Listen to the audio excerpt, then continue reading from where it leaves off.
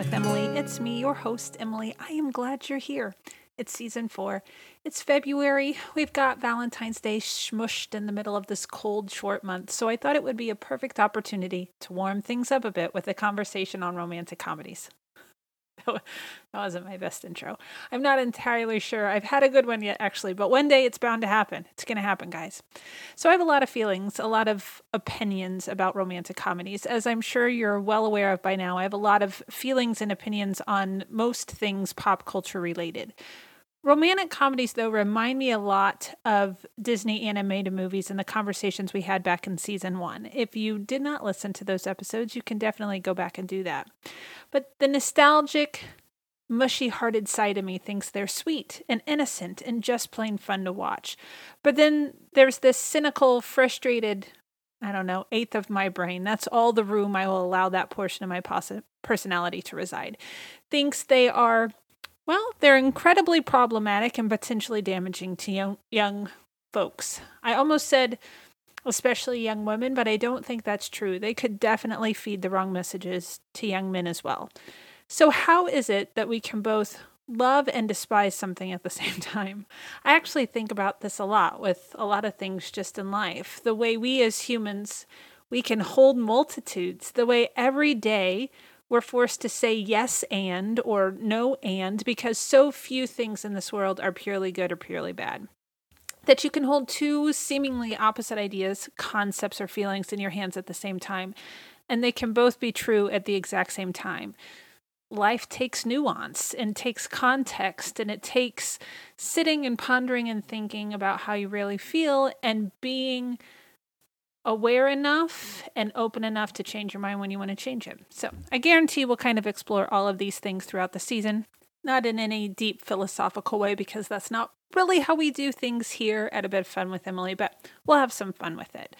There have been 3 different drafts of this particular season. I couldn't quite figure out which direction I wanted to take things. At first, I thought it would be kind of fun to compare romantic comedies by decade. We could start with the 1930s and talk about a different love story each episode until we reached modern day. But then I thought maybe we could explore movies by romantic trope, friends to lovers, enemies to lovers, love triangles, fake lovers, and so on and so forth. So I landed kind of on a combination of both. Sometimes we'll be talking about the movies that are basically remakes, ones that find themselves with similar or like legit identical plots except for a few modern updates.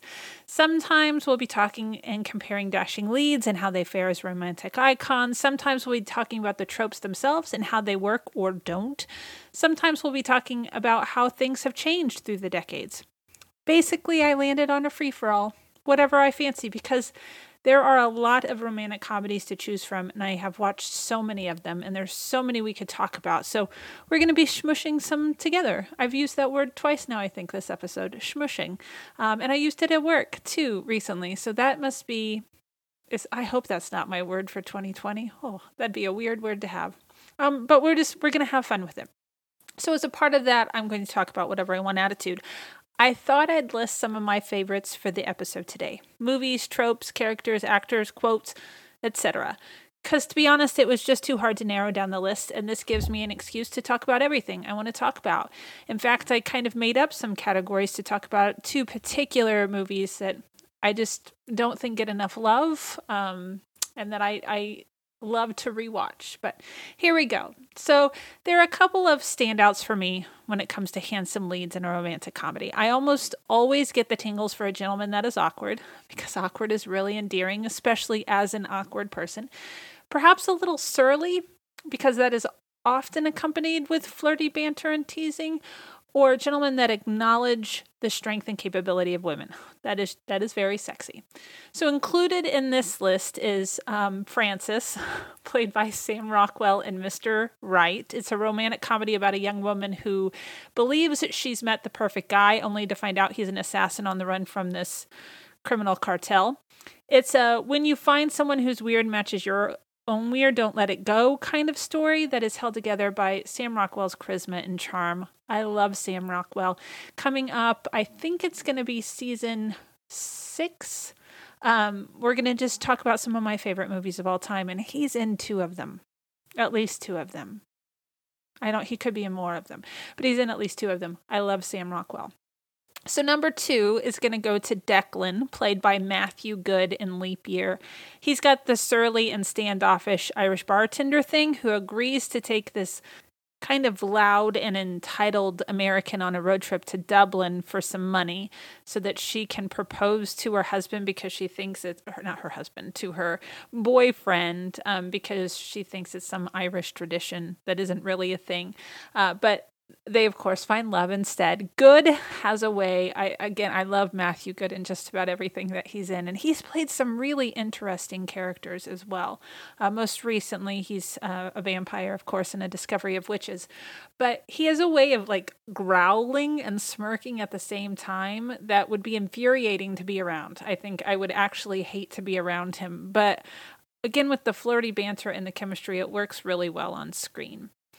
And my last pick of one of my favorite male leads in a romantic comedy actually goes to Alex Hitchens, or Hitch, played by Will Smith in the movie Hitch, about a romance consultant who falls for an independent, stubborn journalist while also helping really awkward men find confidence to woo the women of their dreams.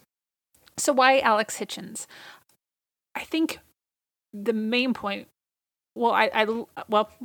the main point is because he's not intimidated by Sarah's strength, ambition, or fiery spirit. He doesn't make her feel small to make himself feel big. And most importantly, he doesn't encourage other men to act that way either. And I think that is why I find him so attractive. It's his encouragement of men to just be themselves and not put on a show for these women, and just growing their confidence in who they are. And kind of, I think there's a line, in the movie where he's helping men do what they need to do so women can get out of their own way, which I don't know is necessarily true. I think a lot of women would be very attracted to these men, but it was just very sweet. And so that one has always stuck with me. But now for the ladies. And it's kind of hard because I'm actively trying not to talk about movies or characters that will be discussed later in the season. It's also hard because the ladies tend to be one-dimensional. It's kind of frustrating. They are either the damsel in distress or they are the professional, career-driven woman who doesn't have much of a personality or a sense of humor. But I like a lady that knows her own mind, doesn't let romance distract her from her purpose or a goal, and that is exceptionally witty and smart. And there's a few of those out there. Included in this list is Gracie Hart, played by Sandra Bullock in Miss Congeniality. And that, of course, is when an FBI agent enters the oh my goodness, what is it called? I just forgot. The beauty pageant. Miss America beauty pageant. There we go. Wow. Okay. She enters the Miss America beauty pageant because she thinks that there's that something bad is going to happen. So never once does she doubt her abilities. She works in a man's world. They actively kind of make fun of her. At the beginning of the movie, she's not the most culturally acceptable feminine. She doesn't hold that kind of femininity. Does she feel awkward? Yes, she's awkward. Absolutely. Is she frustrated when she's not taken seriously? Of course. But she stays the course despite what others say. And in the end, it's that humility and drive that not only saves the beauty pageant, but also wins the object of her affection. Even though they give her the makeover, she is still the same Gracie Hart at the end of the movie that she was at the beginning of the movie. And I always really liked that. Then there's Julianne Moore as Audrey Woods in Laws of Attraction. In Audrey, we get a talented, ambitious, professional woman who has made a life for herself as a lawyer. She's a divorce lawyer. She comes across another divorce lawyer played by Pierce Brosnan. They have one of those I love to hate you relationships. They end up in Ireland at one point, accidentally get married, fall in love, and they end up together, of course, at the end of the movie because it's a romantic comedy. But never once after she meets the man that she will fall in love with does she step aside to gain his favor. She kind of leans into it almost. She learns a lot, especially about vulnerability, but she never once makes herself small to make him feel big. That's kind of a motif. I like that. And my final one, I would be remiss if I didn't include Katharine Hepburn's Bunny Watson from Death Set. I mean, it's Katharine Hepburn playing a librarian, so that should really be all you need to know. But Bunny is quick-witted, intensely intelligent, and strongly feminine. It's that wit and charm that eventually wins over Richard Sumner. It's a great movie. If you haven't seen that one, I highly recommend it. It's about a group of librarians who work for a television network, and the company is bringing in a computer that will kind of streamline finding information. People will call in asking questions about either something they'd seen on a show, or if they are writing or prepping for a show, they would call them the ladies up. And so Richard Sumner, played by Spencer Tracy, comes in. He's kind of evaluating the efficiency of the department, and of course he and Katharine Hepburn fall in love. It's so cute. Highly recommend that one. So that is my favorite leading ladies. Favorite trope. I'm not entirely sure I have a favorite trope. It seems like I both love and despise all of the tropes. Typically there's miscommunication, which is usually frustrating, but there are times when it's amusing and charming, like in While You Were Sleeping. There are love triangles where inevitably the wrong person is picked, like in Something Borrowed. But then sometimes they get it right, like in The Wedding Planner with Matthew McConaughey and Jennifer Lopez. I know I really like a road trip, like in Leap Year with Matthew Good, or Chasing Liberty. That may also just be because of Matthew Good, who just he's in both of them. I know I like a madcap rom-com where the comedy plays a bigger role than the romance, like in The Honeymoon Machine, starring Steve McQueen and Jim Hutton, where a sailor and his scientist friend, decide to use a new computer to help them win big at the roulette tables. So they get a weekend leave. They go off the ship. They're staying in this hotel room. They are flashing Morse code to the ship, and the ship, another guy on the ship is running kind of what has been happening at the roulette table through the machine, and they just keep winning because they know what to bet on. It's about probability and statistics, which I don't fully understand, but it's an adorable movie. Steve McQueen is just a joy. I am a huge Jim Hutton fan. I will be talking about him in my favorites episode. Some of my favorite movie, one of my all-time favorite movies is Where the Boys Are. So I'll be talking about him again, but it's the comedy is more of a focus, the plot, than the romance itself, but there's a couple of fun romances. And I know I like the friends to lovers trope, where you watch two people build a relationship instead of falling into it. Like Definitely Maybe with Ryan Reynolds is a really good one, or The Duff, which is kind of a teen comedy more than a rom-com, but I really enjoyed that one. And we're going to be talking about a couple. We, of course, will be talking about When Harry Met Sally and Always Be My Maybe, which was a Netflix movie. So we'll be talking about those later this season. And finally, we're gonna head on to my favorite quotes. Some are specific to the romance. Others are just specific to the movie. A lot of them don't make sense out of context, and I'm going to share them anyway, but just a heads up with that. So one of my favorites, and one that has always stuck with me, is "You can have roots and wings, Mel," from Sweet Home Alabama, when Melanie, played by Reese Witherspoon's, her estranged husband Jake, lets her know he understands why she had to leave. She has left her small Alabama town. She has gone and made her name for herself in New York City as a fashion designer. She has come home because she wants to divorce her husband so that she can marry McDreamy. And so they are talking about the relationship that they had and how they were so very young, and he understands why she had to leave. And it's just a very sweet moment. And I like that idea that you can have both. You can have roots and wings, and I like that. The second one is specific to the movie, not the romance itself. It's kimono. I'm not going to be able to say it. Kimono. Ha!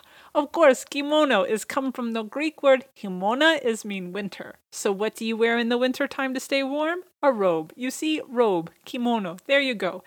That's, of course, Gus Portocalis from My Big Fat Greek Wedding. That was immediately a box office success, a surprising one, about a woman who is 30 and she acts like she's 80 and her life has passed her by. She decides that she wants to just kind of start living her life, and so she gives herself a makeover. She starts to go to school. She's working at a travel agency. She's built her own life, which I always really liked about her. And then she meets a guy, and she falls in love, and she has a really crazy family. I almost thought that would be a fun trope to talk about, and we might talk about it. I haven't fully decided yet, but rom-coms with some just really crazy family dynamics. I mostly just want to talk about Crazy Rich Asians. So we'll see. Maybe we'll talk about it. And the last one is a series of, I've already talked about this movie. We're going to talk about it again. I'm going to be playing a couple parts here. I'm not going to do accents, of course. But so Lucy, this is While You Were Sleeping. Lucy has just been out with Jack, and she's talking to him. Jack is the brother of the man that she is supposedly engaged to, who is in a coma. And Lucy says, okay, what do you mean by the leaning thing? You mean because he gave me flowers? And Jack says, and then you leaned. And Lucy says, and then I leaned? And Jack says, yeah. Lucy says, okay, how did I lean when I leaned? And Jack says, it was a lot different from hugging. Hugging's very different. Hugging, that involves arms and hands, and leaning is whole bodies moving in like this. And he kind of leans towards her. And then Jack says, leaning involves wanting and accepting, leaning. And then they get interrupted by Lucy's horribly hilarious and just irritating neighbor, Joe Jr. And he says, hey, Luce, is that guy bothering you? And Lucy says, no. And Joe Jr. says, are you sure? Because it looks like he's leaning. It's the most romantic part of the entire movie. Who would have thought Bill Pullman? Who would have thought? I wouldn't have thought Bill Pullman. You'd be like, Bill Pullman. Love that scene in that movie, though. I did get to see that one not too long ago at the Art Craft Theater in Franklin, Indiana. It's a retro theater that's celebrating its 100th birthday, actually. It's one of my favorite things to do, is to go watch old movies at the theater and eat the most delicious popcorn. They have done amazing things with building community and making every time you go an experience that you remember. It's kind of like a cult, and I've always said that I kind of want to be in a cult just a little bit, just to see how amusing it would be. I mean, not really. I do have a fascination with cults. Maybe we'll talk about that. If I do talk about that, I've got to get Jessica back on the podcast because she too is obsessed with cults. But that's an odd thing to bring up in the middle of the romantic comedies. Is the lover of a romantic comedy also kind of in its own cult? Maybe. Maybe it is. Maybe we'll have to explore that this season too. I am so easily amused. But that's it for today. Next episode, we're going to be comparing the classic, The Shop Around the Corner, starring Jimmy Stewart, to the modern counterpart, You've Got Mail. It's one of my happy movies, that and Mamma Mia. If I need a pick-me-up, and Singing in the Rain. They're just so sweet. If I need me a pick-me-up, then I put one of those on. Thank you so much for listening, really. It is so appreciated. If you haven't already, I hope you subscribe so we can keep going on this journey together. And if you've got the time, it would be awesome if you could rate and review so that other individuals who like random conversations about pop culture with someone who just doesn't really know what they're talking about can join in on the fun as well. Or if you want to share the podcast, that would be awesome too. You can follow me on Instagram and Twitter at @GnomeGirlM and on Facebook as A Bit of Fun with Emily. Go have yourself a bit of fun today, and I will see you next time.